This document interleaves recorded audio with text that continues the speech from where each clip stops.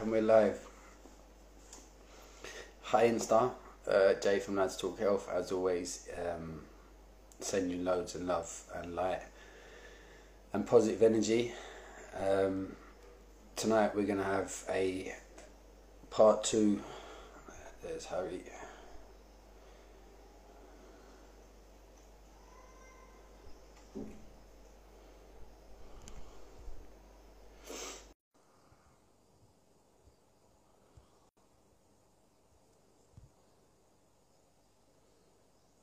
Come on, guys. Hi mate.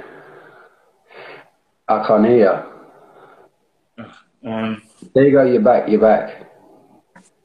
Is it going to interrupt though? You talk quickly. Go on, you talk, I talk, you talk, I talk, you talk, I... You gone quiet? I can now. Yeah? I can now. I'll put my headphones on. Hey, there's lovely Anna, there's Jojo. Harry's getting his headphones. Oh, there's a few people joined in early. Hi guys, it's lovely to see everyone. At the beginning, it was funny actually. When I went live, because of obviously everything that we just spoke about, I had a moment like, am I doing this right? Do you want me to set the time? Yeah, definitely, if you don't mind. So guys, this is a part 2. On Monday night, James shared a story with about a 15-year-old girl that he's been working with over the last number of months. And what he shared, 5 months, and what he shared was things that are actually really going on in this world within the pharmaceutical industry and in cancer. And the impact it has on her as an individual, which she isn't being heard, and her family of what they've been going through. It's really important for us to share this story because we've already had feedback from the last call, just the insights that people were getting that they didn't even know before. We had an amazing conversation with a lady yesterday, Talayla, and if you guys get the chance to watch the first one on Monday night and then listen to her story, and she literally covered every single point which James said was going on there. So it's not just a one-off. This is happening all around the world. And on Monday, we didn't even cover half of the stuff. So we've had to turn it into a part 2. So I see some same faces on here. So again, guys, thank you so much for the support. And this is what Lads Talk Health is all about. And me and James buzz off of the feedback and interaction from you guys too. So really grateful for you tuning in. We wanted to carry on now in part 2 and allow James to go into the deeper stuff and the things that really started happening. And it's going to shock a lot of people, but it needs to be said.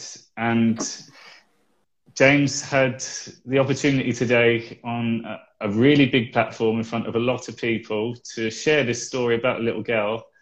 And unfortunately, he was on the show with another doctor who didn't let him speak at all. It was really interesting to watch. But when we talk about ego, this was just, it was my show. And the whole premise of that show was to get this story out to a bigger audience. So there's a bit of frustration, a lot of energy taken. Harry, sorry, I just had a real big insight as you were saying that. Obviously, we talk about transparency and the ego. You know, main transparency had the fact that we fail all the time as well. I was just thinking this as you were saying that. I failed Rose massively and her family on that, and it was because of my ego. And do you know what you should do, Harry? We should put the link up so people can watch, because I'm going to hold my hands up. So when I say I found Rose, I went on. So this particular platform's got just under 16 million people following that regularly tune in to this gentleman. His name's Dr. Charlie Wald. Actually, we can give out his name, can't we? Obviously, his name's Dr. Charlie Wald, and he's got just under 16. Some of you might know him. 16 million people that follow him. So he invited me on his platform. And it's really interesting because I said to him prior to going on, you know, I'm so grateful for coming on, but you know, this is all about this girl and her family and her story. So I just want to make sure that I don't want to insult this girl and her family by having 5 minutes, because it's a long story, and the point of having all your people listen to this story is awareness, and obviously has to turn the fault for this girl, and for those that pray to pray for her, for those that meditate to meditate for her, and you know, just that was the whole point. And the doctor that was coming on with me is a doctor from America, big following, known in his field, and I've been told that, you know, he was on there to, you know, to pitch in once I'd explained what had gone on. And I went on there genuinely. I promise you, I'm someone who I can learn off people all the time, whoever it is. I've not got that sort of ego. That I've learned to realise just how incredible everybody is. You don't have to be a doctor either. I learn off my clients. I learn off this girl every time I speak to her. I learn a truth that is way more powerful than most adults could ever understand or ever sort of exhume. So that wasn't where it was. So I got on there, and as Harry said, I got to give my backstory briefly, and then just literally my backstory when it has, and then I got onto this little girl, and then basically this doctor talk about ego. Now what happened was his ego saw the potential for him to just come in as the doctor and just start lecturing me. And Harry, and you can put the link up in on this chat, can't you, on this video, so people, you can watch it, because it is an interesting watch, because you'll also get to see me fail and the stuff that I talk to you guys about in regards to my ego, because this guy just started spouting off all of this stuff. Now, here's my disclaimer. I've not got anything against religion. However, when someone is saying, without Jesus, you'll be cursed with sickness, and this isn't verbatim. Harry, correct me, please call me on this if I'm got this wrong. But he said something along the lines of, and that's because he was saying there's no such thing as any sickness. It's just a label, and if you don't believe in Jesus, you can be cursed. And he was saying that the babies that are born sick, they've been cursed because of the parents. He said. That's pretty much the concept, wasn't it, of what he said?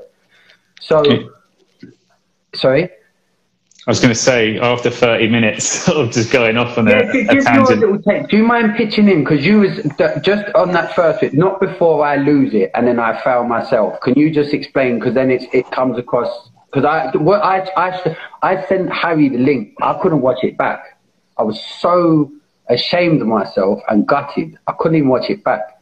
So I sent Harry the link, didn't I? And I asked you to watch it and give me your honest feedback, which I love you, bruv. You did, because I knew I'd cocked up. But can you sort of say what had happened at the beginning? Yeah, so James, first of all, wanted to say, look, this is who I am. And what I picked up was James's energy was rushed. It was like, I just need to get all this out and tell it, and kind of went off on all these different parts to what James's story is. And then after a number of minutes, got to Daisy's story, which was literally 2 minutes, didn't even touch it. And the guy just come in. The guy was just talking for the sake of talking and talking about healing and like James said, lecturing James on what is going on. But that wasn't the purpose of the show. The show was to tell this girl's story. And he went off and off. It went for 30 minutes. And me and James always give each other feedback, and we try to better each other and again, look through a different perspective. So I'm just watching James's energy. So start with just listening, and then you can see James gets more and more frustrated. You can see he wants to say something, but he doesn't. And I think that was one of the teachings from this is your soul knows, like, we've got an opportunity here, a massive opportunity. And then you can see James would then step in and say, look, can we make it about the girl? And then it went off again, and it was about me. And let me jump back in at this point, because you've been polite there, mate. But the truth is, when I jumped back in, I did say that about the girl, but because of all the stuff that he'd spouted and the fact that I knew he was trying to patronize me, oh, have you studied quantum physics? Well, funny enough, yes, I actually have. And you saw his face then as well. So he was trying to assert an egotistical, authoritative tone on the conversation. So when I cut in, when my soul did say, can we make it about the girl? Then I let my ego go and I started addressing the crap that he just spouted rather than making it about the girl and then trying to get back. Thanks very much, Anna.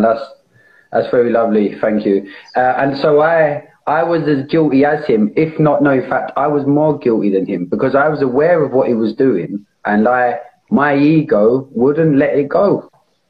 My frustration was as well, please understand, I don't like the fact that,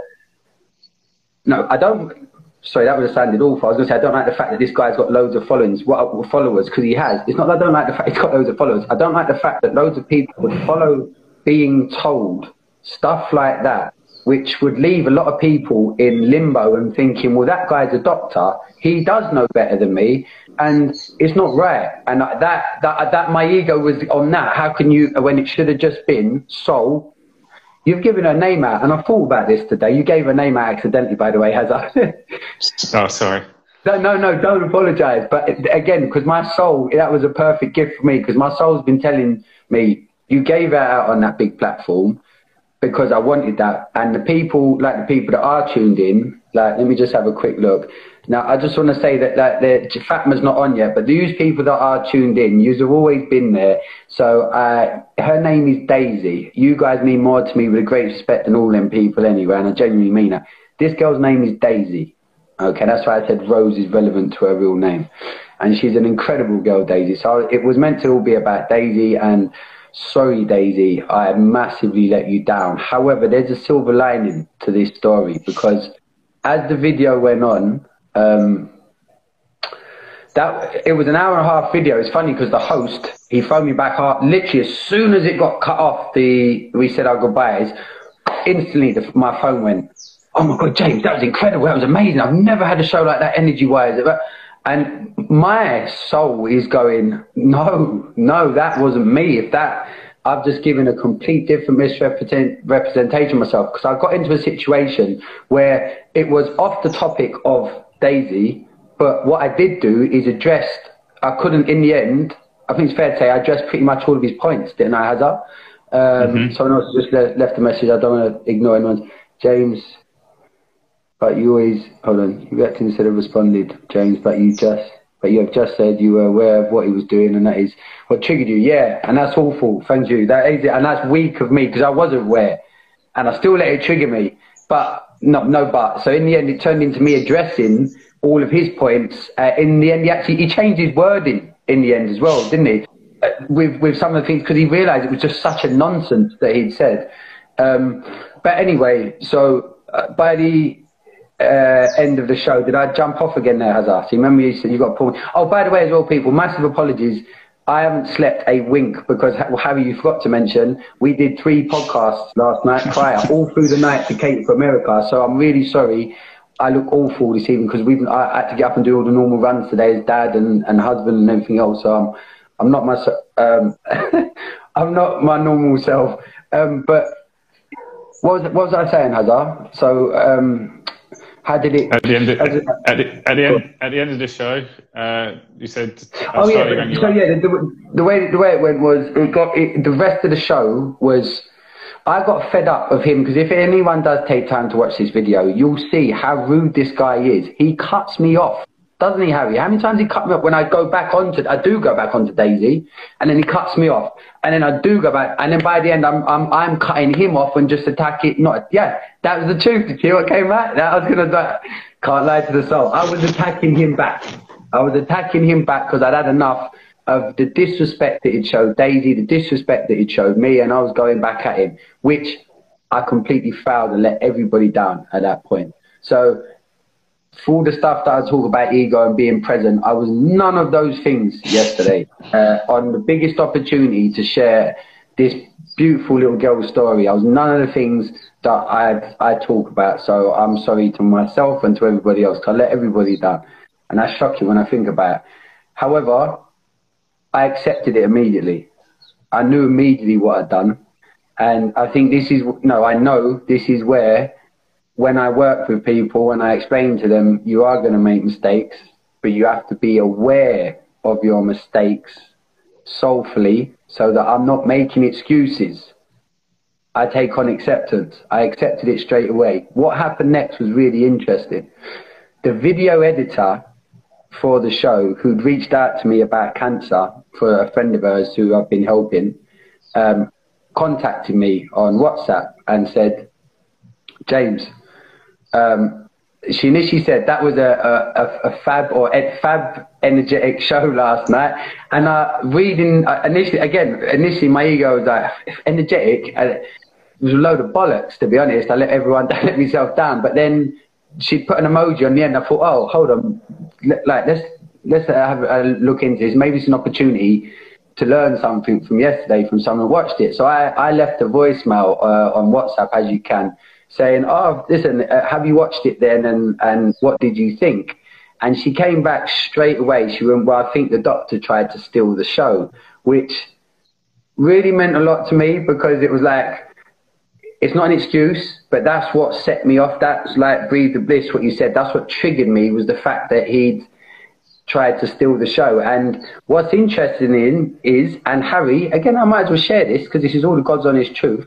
The reason I'd set off, Harry, Harry, can you explain when you fed back and said, James, you went off like a bullet and you just weren't being, you was going all over the place, blah, blah, blah.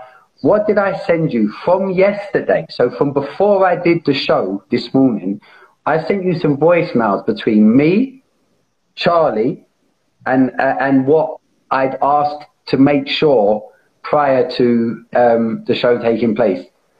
Yeah, you just made a point to say, can we please make it about Daisy's story? And can I please get the opportunity just to introduce myself to all of your audience, just so people can understand who I am and what I do, so there's more context for this story. Do you remember the time frame I said that I wouldn't insult this, I didn't want to insult his family by having only, do you remember what I said in the message? Mm-hmm. A 5 to 10 minutes. Yeah, you wanted to make it, you wanted to make it brief, and also you wanted to make it relevant about Daisy, and you had the premonition that this guy was going to take the show from a meditation that you did. So that's the important part. For those who might have known, I lost a little boy. I've shared this many times. Lost a little boy, didn't deal with it for years. Since I did, and I've become so aware now and awake to my spiritual side, and I've got a long way to go. I'm not claiming to be anything special, but one thing I do is when I get into, and it doesn't happen every single time, but for those that do meditate out there, that do it, and you get into your flow of meditation. I've done drugs in my life. I've done, not regularly, but weed used to smoke, cocaine I've done a few times with Harry. We've done it together. But point being, there's no high that can come close, Hazza, is there, to when you get into flow in meditation, and what you experience throughout your whole body. It's beautiful. It's bliss. It's calming. You feel insights. You get visualizations. It's such an incredible experience. And I'm not painting that up. Why would I? What's the agenda on that? Like a few years back, I'd have told myself I'm an idiot for even talking like that. So, but it's true. So, but when I get into that state, I talk to my son, as Harry knows. I told you about that, and that was thanks to Harold, the different Harry, coming to see me. But I'd meditate the day before, and what came to me in the meditation so strongly was, he's going to steal the show, he's going to steal the show. So I'd left a message with Charlie to say, listen, I just don't want it being, I appreciate, because he told me this doctor was coming on, and I see this doctor had a massive following and everything else. So I thought, okay, I always expect, because all we tend to experience, Harry, these days when you first time meet people, is a lot of the time you do meet an ego, because everyone sort of comes with how they think they should be received and what they think they should be saying. You don't need to do that. You should just show up as your best self, which is just being confident in you and actually looking forward to meeting someone and potentially what you could learn from that situation. That's where I went into it, but I knew I could be coming up against that once I saw who this guy was. So I placed Charlie, and by saying, look, I don't want it to turn into something, no, I said my exact words were, I don't insult this girl's story by only having 5 to 10 minutes to talk about this girl. And Harry, I sent you the voicemail back from him, didn't he? He said, no, James, this whole show is about Daisy, and this is why I've got this doctor on. That was his words, wasn't it? Because I think he'd be perfect to be able to help. So I was like, brilliant, sold.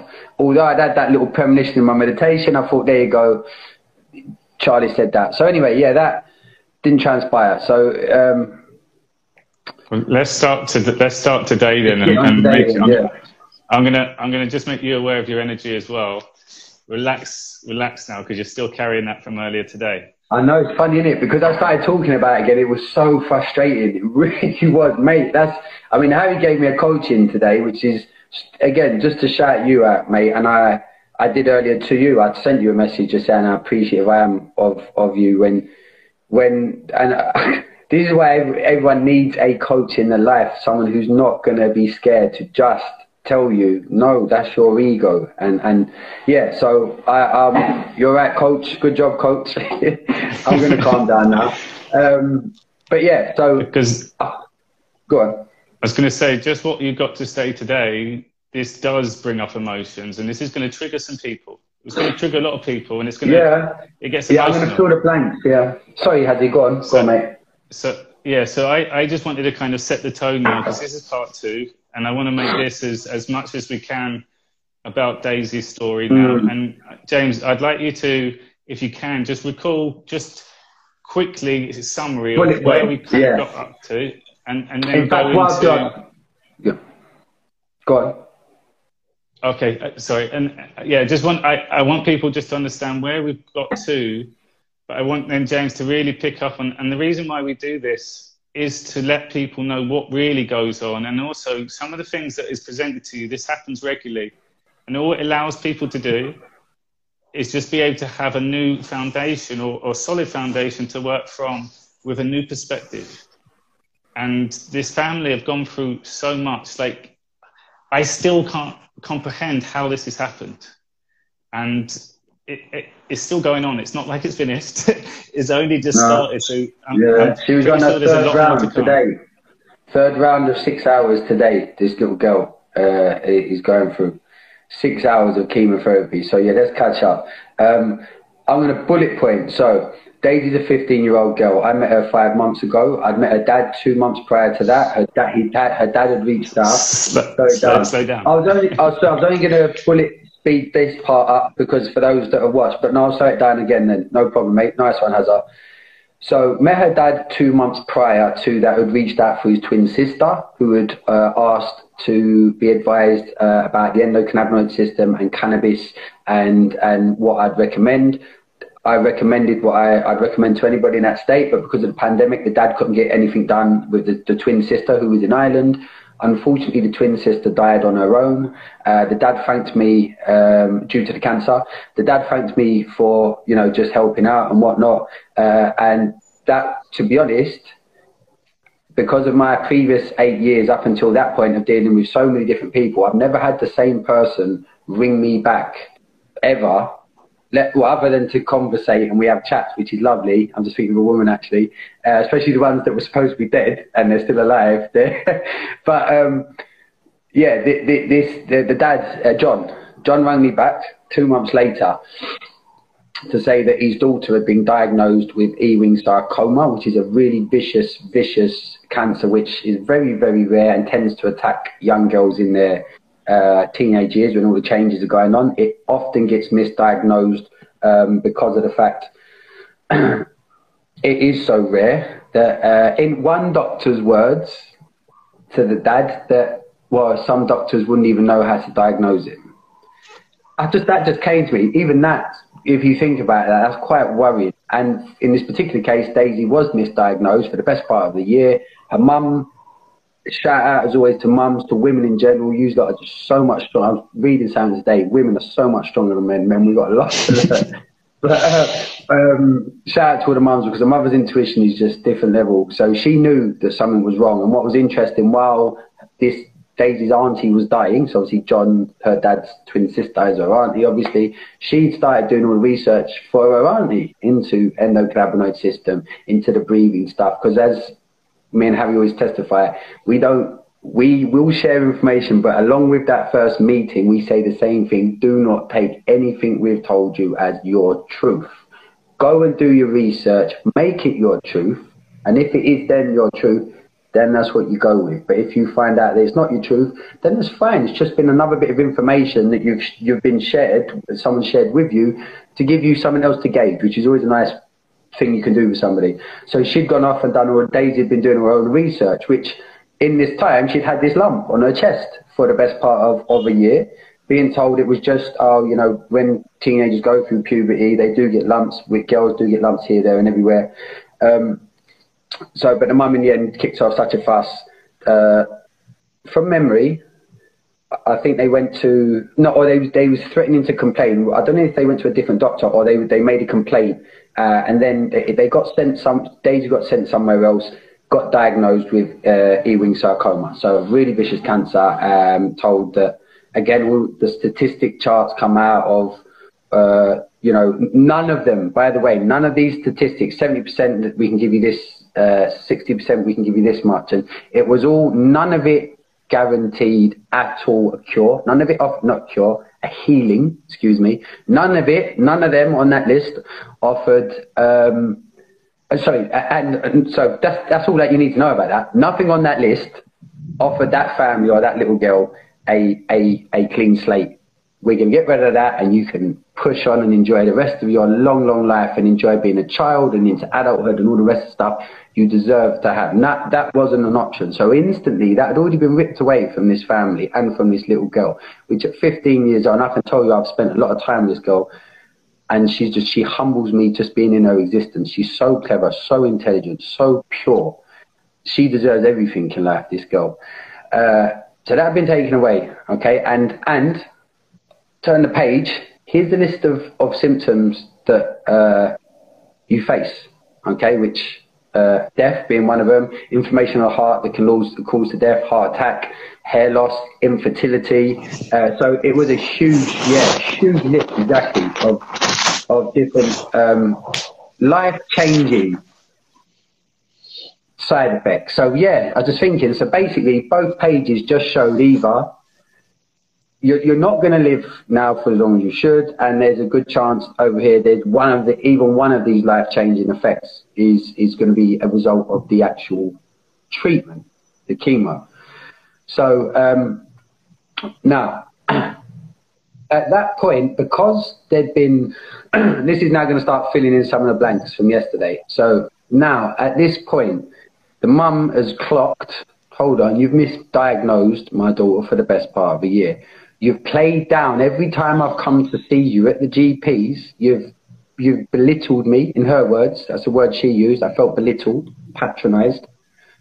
And to an extent now where I feel I failed as a mother. That's how because I ended up doing a coaching session. She was the first person of this family I coached, was the mum, funny enough. I don't know if I told you that, Hazza, but she was the first person I actually done a coaching session with is the mum. She's a lovely, lovely lady. And when I took her through the experience, when first, it's heartbreaking, the first time I spoke to her, and this is why these things are so important, and to understand why this is not an attack on doctors and nurses and the NHS, you know, on the whole. And I'm not saying that this is a representation of every single place, but this is common. This is very common.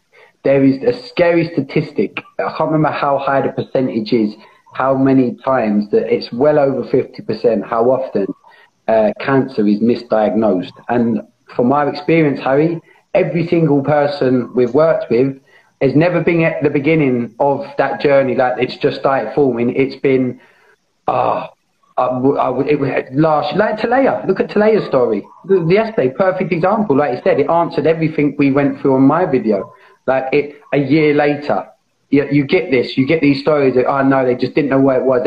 What was her words? The lump on her neck, she barely paid it any mind, and she didn't even touch it. And told her it was because she'd been working out that it was a muscle injury. So that's just another example. When that was that lady yesterday that was on our platform. So her mum is on the phone to me, and all she can direct her anger at is herself. And how heartbreaking is that? But the truth is because, like most of us, we spend our whole lives believing that these people in white coats know everything about medicine and our body, and no matter what happens, they're the ones that are going. That's our support network. But then when can you imagine, as a mum, as a parent, you've got a feeling that something's not right, but the only thing that's preventing you for so long from actually taking that next step, because of course all she's thinking about, oh, if I'd have only acted 7 months ago when I suspected, like, this wouldn't have got to this stage. Like, can you imagine how, I mean, I've been dealing with this family now for a good few months, and it's horrible to see the egotistical self-persecution that these parents, which is understandable. I look at, you know, what I found on last night, let alone being the parent of this child and having that. So she, you know, that's the big. Sorry, did you say something, Hazza? So no. screened it. Apologies.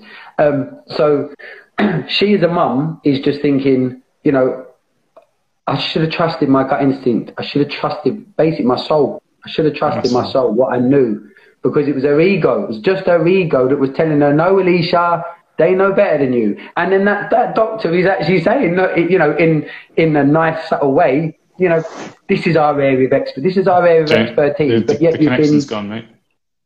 Yeah. What, your end? Hello?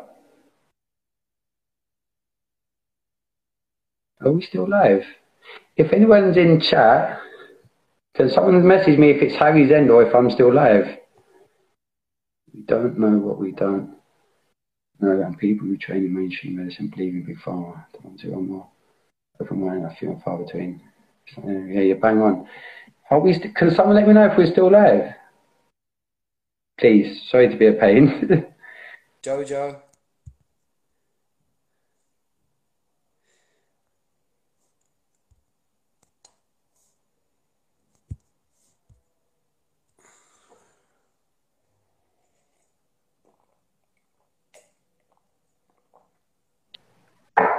You're back. You're back. I don't know what. Do you know what's interesting? James can see you, not Harry. Though. Thank you, Anna. Thank you so much.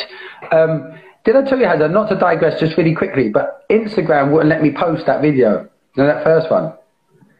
Interesting, that, isn't it? They wouldn't they wouldn't let me promote. Did I just say post? They wouldn't let me promote. Thank you, Breathe the Bliss. That video, the one with this first part that we did on that and how it's gone now. Anyway, yes. So what was I just saying, Hazza? You're saying oh yeah, so the mum blaming herself. Yeah, blaming herself, and again, classic example of what we talk about, and the importance of how family members, especially, you know, it's bad enough, and I'm not trying to gauge here, but I know as a parent, for me, as a knowing for me, not for everyone else, not going to claim that, but as a parent, to see one of my children sick, I'd rather anyone else, God forbid, myself, my wife, and my wife would say the same, you know, than your child. You know, you'd rather it be yourself or your other half. And I don't, I'm sure, I know what I mean by that. And I hope parents understand, people understand what I mean by that. When it's your child, you just, any hair on their head, you just would take anything for them, you know, hands down. You wouldn't even think twice about it. You'd rather it be yourself or your spouse. You know, you just say, that's just, you know, it sounds a crazy statement, but that's what it is with your kids. It's that crazy, unconditional love. So that's what I need. These two parents are a shining example of that, of exactly that. So she's just self-persecuting herself because these doctors have patronised her for the best part of a year. Now her daughter has got to a stage where she's been diagnosed with Ewing sarcoma. Now she's up in front of these people, which in the first meeting with Daisy there, it was facts, it was like she was like a team of people. That one sitting down, John was saying, there's the other sort, you know, stood around, spotted around the room. And, you know, even that, I've experienced, I told you how when I was in Whipps Cross Hospital in East London with that grandma, and I was in the cancer ward. And you just, unless you've been in these places, you can't believe how this stuff works, how these teams, and it's not a dig, it's the way the process has been set up. But you have to be a complete fool. Sorry, go on, Haz. I was going to say, just for everyone else, when this happens, the reason why James is sharing this is to know this will happen every single time. And it's so scary. It's so like fearful driven on you. And we want people to understand, know that that is coming. You have to protect your energy and know that bad's coming, know fear's coming, because whenever you've got cancer or when you've got an illness and someone puts all this fear and death and all these people standing around you, all that's going to do is influence that anymore. So we really want you to understand that when this does happen, it will always happen. Protect your energy. It's almost like expect the bad news and just see how bad it can get, how bad and horrible these people are going to be. Because like James just said, it's designed to be done like that. It happens all the time. Worst case scenario as well with these charts. They never give you a good case scenario. So question, guys, what's the best case scenario? We've done it a few times with our clients and they stutter. The doctors don't know how to answer it. They're not prepared for these questions back. They're just used to giving directions to it. And again, it just shows you, once you can understand that this does happen, and then, oh, they said that happened, you're alert, you're present. You're not feeding off of this energy anymore because you're expecting it to come. Bang on, mate. Perfect. And to actually, again, to show that I'm not someone who, even with that guy last night, that doctor last night, he's been a doctor for 25 years, this guy, that this egotistical gentleman that had gone on to.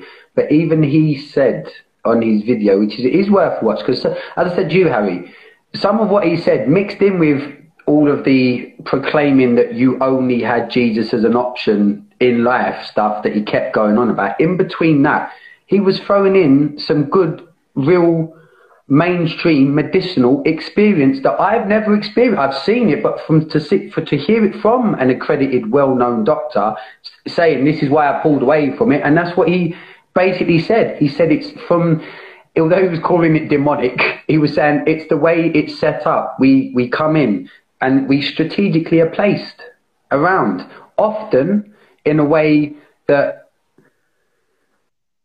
you know, from experience now, so that's what he said, and often from away from what I've experienced, like in this hospital in East London, which is where I grew up. This was my local hospital, which is funny. I'd gone there for all my footballing injury career to this hospital and only ever seen it from that perspective. I'd never been on the cancer ward. To go on the cancer ward is awful. It's absolutely awful.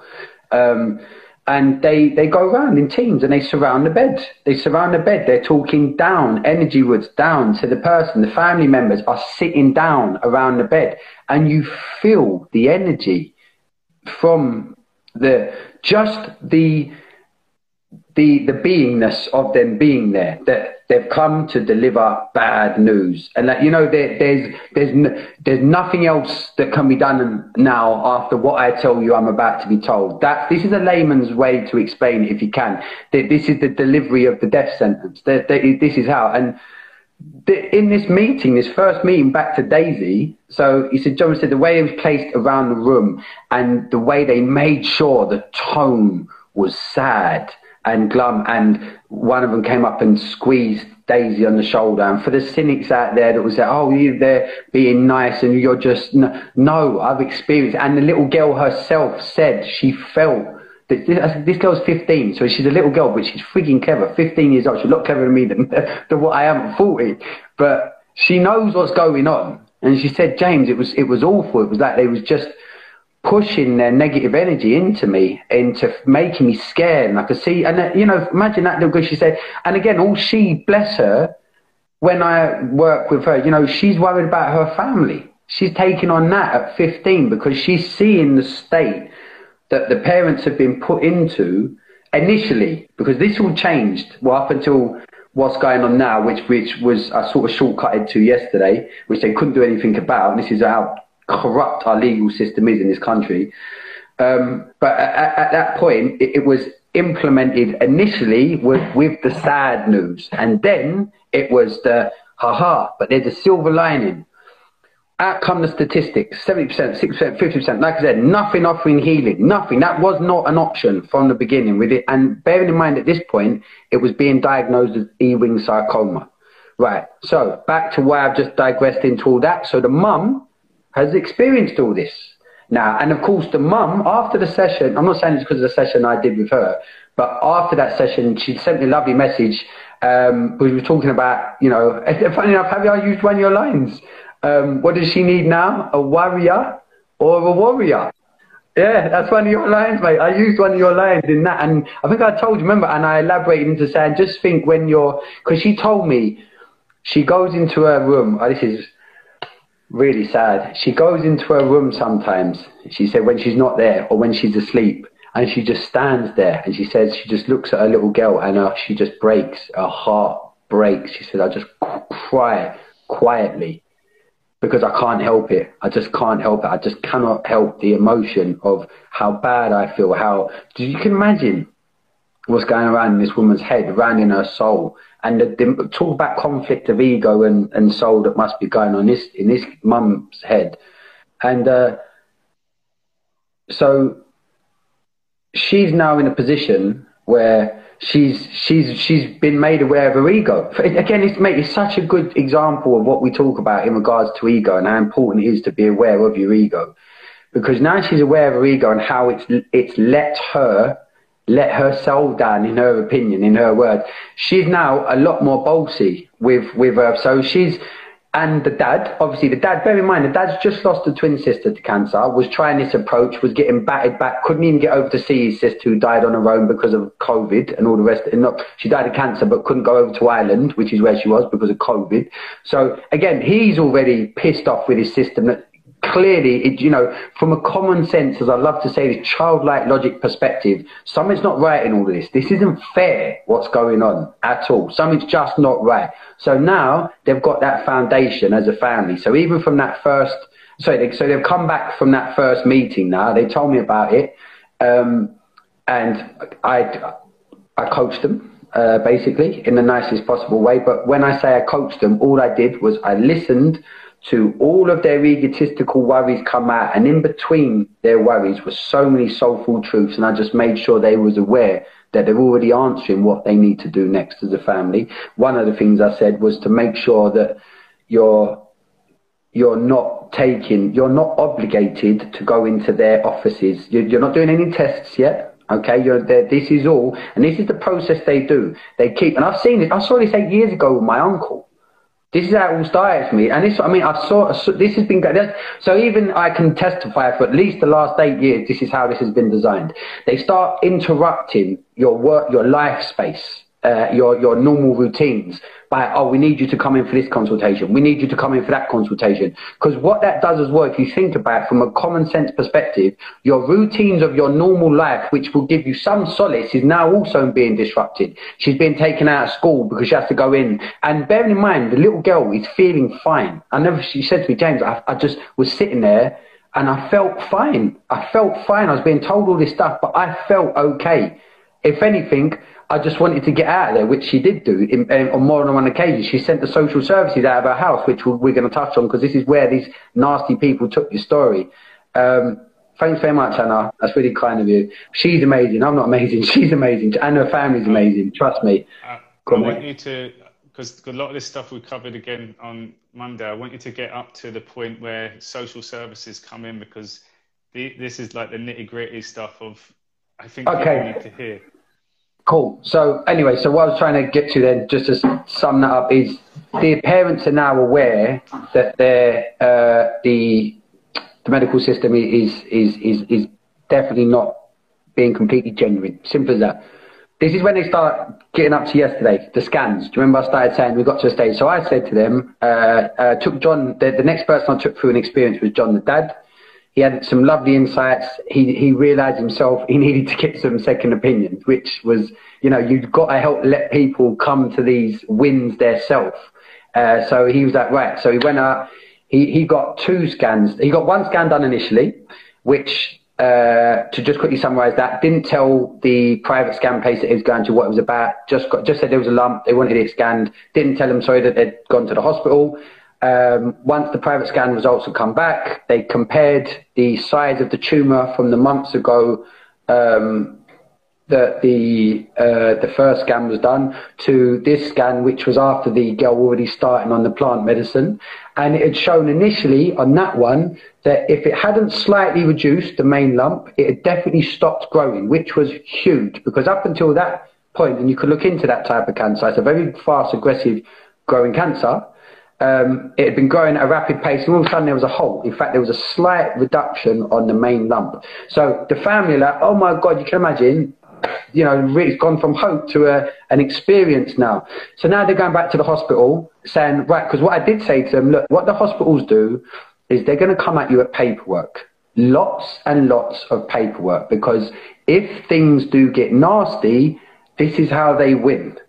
They bring all this to the party and you've got nothing. So I said, you need to start armouring yourself with, first of all, information. So let me just decline that. Information about what's going on with your little girl. You start looking into her body, her system, that cancer, okay? And then obviously you need to start getting private scans done yourselves. You can even get blood tests. Get stuff done yourself so you can show, look, we're vigilant parents. We're doing our due diligence as parents. Why would we just sit back and just be told this has to happen? Bearing in mind, we've been told this, the only option at the minute is this extremely damaging. Harry, did I touch on the 5-year window yesterday? Because this, I did. I spoke about the 5 years. On it, but you didn't explain what it was. You said didn't explain it. Right, okay. You've gone really quiet, mate. Pull your mic over your shoulder again. Can you hear me now? No, you've gone really quiet. Do you know what? Sorry, ignore me. I know what it is. Don't want to digress. That's because the phone call came and I declined it. It changes the volume. Let me just see if I can change that. Sorry, people. Ugh. This is what happens when a phone call comes, and I don't know if it happens on your phone, but it knocks the speaker volume down. If someone could just confirm, am I coming through clearly, Harry? Yeah, you're better now. All right, cool. So, so basically I said arm yourself with loads of paperwork. So hi, Tara. So the parents are now going back to the hospital and saying, look, guys, and again, John, I mean, at this stage, I was talking to John every day. Every time they went to the hospital, I spoke to John before, because he'd ring me up and ask me to just prepare him for what's... and by the way, I'm not claiming to be someone, oh, look at him saying he's preparing them for this, and Harry is a little bit quieter. Okay, so it has dropped your volume a bit, has it? Okay. I'm not trying to, like I said, to be this all-seeing, trying to be, I'm the person who knows best. Not at all. What I have done, though, over the last 8 years, which nearly took me to breaking point in my own life, in my own marriage, is take on and observe how the families react to what's going on, and, just as important, what the mainstream approach is to the family network in regards to the fear-mongering. I just experienced it. I've got no agenda here. This is my experience. This is not a conspiracy. This is not me watching a documentary. This is what I've seen over these 8 years. Harry, am I lying? Because you've been there for the last 5 or 4. You've seen it yourself. Yeah? Every time. They don't want the family to feel settled. It disrupts everything. Cancer, first of all, the word cancer does anyway, but then the way the game is played, the whole way, they make sure everything is disjointed. I think, yes, I'll go. I know where my chain of thought is, Harry. I'm going to go to the 5-year thing, by the way, before you say that. I did yesterday explain the splitting up of the parents in the hospital, right? Yeah. Touched on that. So again, so you guys know about that. That's already, I mean, how evil that was. That was awful. And then threatening the dad with the police. So anyway, so basically, with back to the situation that they're facing as well, is the fact that what I said to the dad is another thing is you've asked, because you're entitled, it's what people don't understand. You are entitled to question your doctors. You are entitled to say, I'm going to get a second opinion. You are entitled to say, can you guarantee your diagnosis is what it is before you go in for this particular type of treatment? Now, why is that important? Well, did I mention, Harry, that they misdiagnosed their cancer yesterday? Touched on that. So let's get to that. At this stage, it was after they got their first private scan done, they went back to the hospital, that another consultant had looked at the scans, and they basically admitted, we're really sorry, it's not Ewing sarcoma, it's classic Hodgkin's lymphoma, which isn't as rare, still very aggressive, but a different type of cancer, which was a different type of treatment. So they was going to give this girl, like I said yesterday, they was battering her with all this, you've got to get this done now, we've got to get you in for a catheter fitted. Important to mention, this is when they told the family, this is the care plan. We put the catheter, you come in on a Monday, We only put the catheter in on a Wednesday, Thursday latest, and we never start treatment on the weekends. There's a relevance to that. So you come in on a Monday, you have a consultation. Come in on a Wednesday, latest Thursday, you have the catheter fitted, and then you come in on, then it will be the next week that you'd start the training, the treatment. You would never have treatment over the weekend. So bear in mind, again, this is another thing in this midst of them, you know, this is when they're playing the all-conquering heroes. This is what we're going to do, and this is how we work, and don't worry, we know, you know, this is how you're going to play. We're planning them, their life for them. So they're placing them. This is what's going to happen now. You haven't got a choice. This is what we're going to do now. This is what your life's going to be. So with the 5-year window thing. So again, what I said with this list of side effects, I said, John, you're also entitled, because these are their life-changing side effects, you're entitled to ask for some case studies or testimonials from people that have had this treatment for not the short-term side effects, but long-term side effects, because they're chucking these statistics of 70% this, 60% and all the rest of it, this amount of time. And it turns out, and again, this is a disclaimer, I don't know if this is for every type of cancer, for every type of scenario, but it turns out in this case, the way it works is the hospitals have got this, I don't know if it's a legislation, how it's gauged, but they've got the way when they do their statistics and they report the success of cancer, they've got this 5-year window. How do you know these testimonials? Yeah, good point. How would you know that they're genuine as well? They've got this 5-year window whereby if within 5 years, any of the side effects, to touch on first of all, death due to treatment, heart attack, hair loss, infertility, any of those, or the cancer coming back, obviously, then it's deemed as obviously the treatment wasn't successful. So then obviously they're going back in for what they do then as well. They up the ante. They give you, and I saw this from my uncle, you start off with a certain level of radiation because he had radiotherapy. Then there was a next level of radiotherapy. And then there was a third tier of active rate, which so it gets more and more intense every single time. So within 5 years, that's the way it works. Now, these side effects, obviously, especially for a 15-year-old girl, you don't want to know really what's 5 years, all right, what's for the rest of this girl's life? And that, the mum and dad was so, they bit on that, and it was like, well, yeah, of course, they must be able to give me some sort of evidence to reassure me then, because they're bearing in mind at this stage, they're pushing for the parents to sign the consent form. And I just said, if it was me, I wouldn't sign that at this stage if I wasn't confident, and I'm sure that's fair enough to say. That's not being provocative, is it? Would you agree? Like, until if it's your child, you wouldn't just sign it, because what I'm saying, I don't want people to watch this and think, because it is serious, this. It's, you know, and I'm not trying to say I'm telling these people what to do. I said the same thing every time. I'll only tell you, you're asking for my opinion, and from my experience, if it was my child, I wouldn't sign a consent form, because once you've signed that consent form, it's all systems go. You can't back out at that point. That's it. You're committed to it. So, so I said, yeah, just ask that. So, of course, what happened then, after the hospital had been on them, non-stop, phone calls and all the rest of it, went quiet for a week.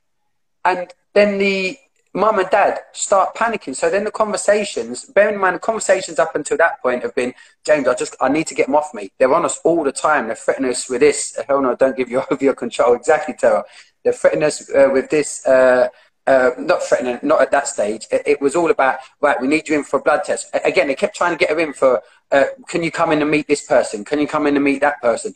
But again, knowing what that is doing is if you accept all that, can you imagine as a parent, you're driving back into the hospital every time, absolutely scared shitless of what you're about to be told next. So first of all, you've been told this cancer. You've been misdiagnosed now and told it's another cancer. Like, so already you're so, you think all of a sudden that egotistical, these guys know better than me, is your soul's now coming up going, hold on a minute, what's going on? Like, I'm not feeling confident. And all they kept asking for was reassurance. That's what they kept saying. I said, make sure when you're talking to these people, explain, okay, you're not coming from a point of arguing, You're coming from a point as, why wouldn't I, as a parent, be questioning absolutely everything you're saying to the point where I don't care if you're frustrated with the amount of questions I'm asking, because I need to digest this. This is my little girl. This is my child. I want to have that power in knowing that a decision that you're now asking me to sign over, because she's not getting a say. So I've got to be the one to sign over this death sentence to my little girl, potentially. And you're making it difficult for me to put pen to paper just because you won't give me what I'm asking, which is not unreasonable. Some case studies about this treatment, how successful it's been in people of her age. You know, everything you'd ask. What would you ask if you took your car in?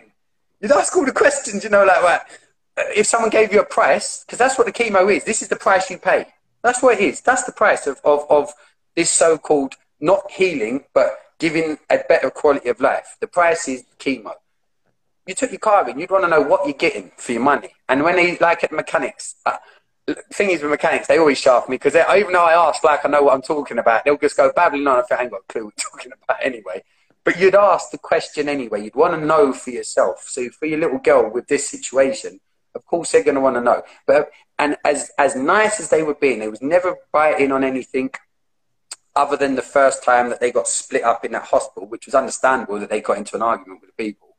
The hospital went quiet on them. So now the parents have gone from worrying of all the pressure they was getting. I remember telling you at this point, Harry, now I'm getting phone calls saying that they're worried how quiet it's gone. And at that point, I said, now look, John, let's flip that on its head.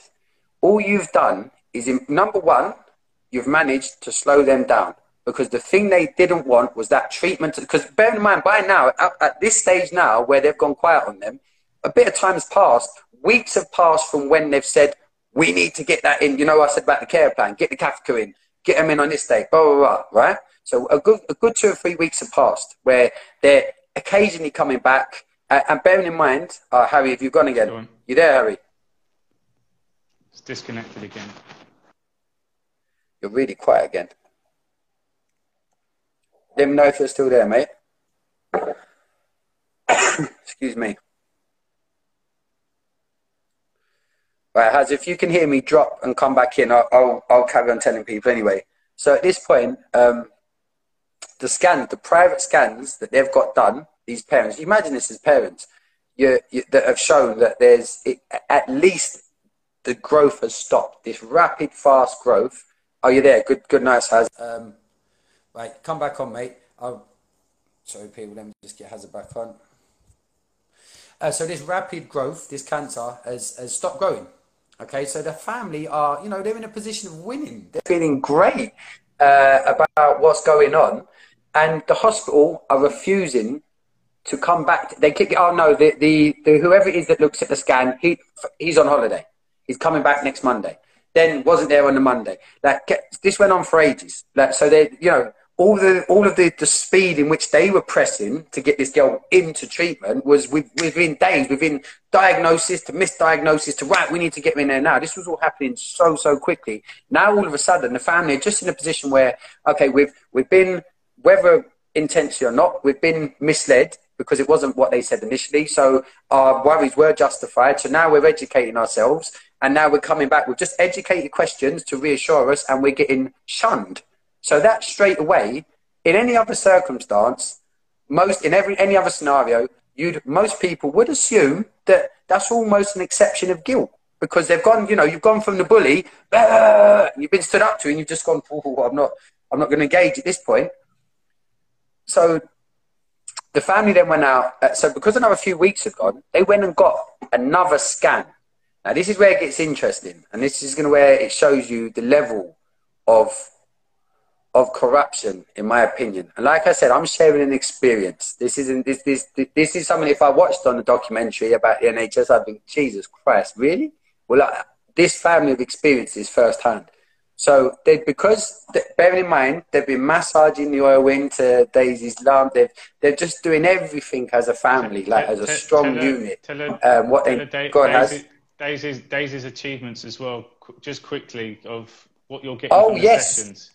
Yeah. So basically, part of what me and Harry do, and people look into this because this is something you could do for yourself, and this is part of our workshop actually, is breath work. And one of the things, there's so many benefits of actually utilizing your lungs properly, but to go to the extreme straight away, if you practice how to breathe to 100% of your lung capacity, albeit a short-term shift, but you can shift your body, especially when you're in a state of panic, or you're worried about a meeting, or you've got a job interview, or you're facing cancer and you're in fight or flight mode, you can instantly shift the pH levels in your blood to be less toxic and more in an alkaline state. And for those people out there who don't know much about to being in an alkaline state is when your body is in healing. It's, for example, when you're in a state of homeostasis as well, which again is something that you can achieve through breath work, which is massively important, because again, it's when the body is just trying to rebalance any imbalances within the system, because that's what the human body does. We've all got this incredible reparation machine, which we can turn on. So Daisy, at this point, is in a position, at this point, she was holding her breath on an exhale, okay, for 3 minutes, 15 years old. Now, let that digest for a minute. 3 minutes of breathing out. So all the air out of her lungs, and she can sit there with her eyes closed and just let her body mechanics shift for 3 minutes into a state of healing. You try to hold your breath for 3 minutes and then you realize she's up now to 3 minutes and 26 seconds. This girl's going to get to 4 minutes. And this was all, by the way, in preparation, because I knew, unfortunately, and this is where this story is going to go, is especially when it comes to kids, because of, and this is going to be another conversation, because of the birth certificate, okay, this is how social services exist, by the way, is because when our children are born, there's two parts to that document we sign as a birth certificate. Really important. You've got the sovereign, sole human, and then you've got the legal fiction. And both of my kids have fell foul to that, unfortunately. And the reason I knew how to prepare this family for social services is because of the encounter I had, which rocked my world. Because to realize that someone can come and legally remove your child is the most horrible. Do you remember, Harry? I was on the phone to you that day, if you remember, and I couldn't believe it. It was just unbelievable. So again, it was experiential knowledge that I was preparing, not only with the way the treatments work, not only with the way the hospital people work, but also where, unfortunately, I could see this story potentially going, which was going to be down the route of social services, how they work. So it's not that I'm saying, oh, look at him, I've got so much knowledge. No, this is experience. And this is why am I emphasizing that, guys? Because all of you out there have got so much experience in your lives that you should be proud of. And you've got so much knowledge within yourself. And that's what you need to be sharing with others, because we've all got truths like this. We've all got stories like this. To some extent, it'll be a different version. But my point is just to really appreciate your experiences in life, because that's where your lessons are. So please, that's my point. But anyway, so where was we, Hazard? Holding the breath work, and then social services, you just kind of mentioned. Social services weren't in it at this point. So no, yeah, so that's what happened. So they've got a second scan done. So they've now gone, nice, thanks Anna for coming on. They've now got the original hospital scan, the NHS scan. They've got their first private scan, which has shown that there's been a slight reduction in the main tumour. Definitely stopped growing, which in itself is incredible. And then they've gone for a third private scan. Now, the third private scan, they went back to the same private place initially, but they'd been told that the guy that done the initial scan said he's been in contact with the NHS, well, with the doctor, and he wasn't going to, even though it was a private, he wasn't going to be able to scan Daisy anymore, and she could only go and speak to the NHS. Now, straight away, what's the problem with that? Especially when they're paying as well. Yeah, that's your right. That's your God-given right. You're not obligated to have to go to the NHS. What about the people, again, on a really simple example, what about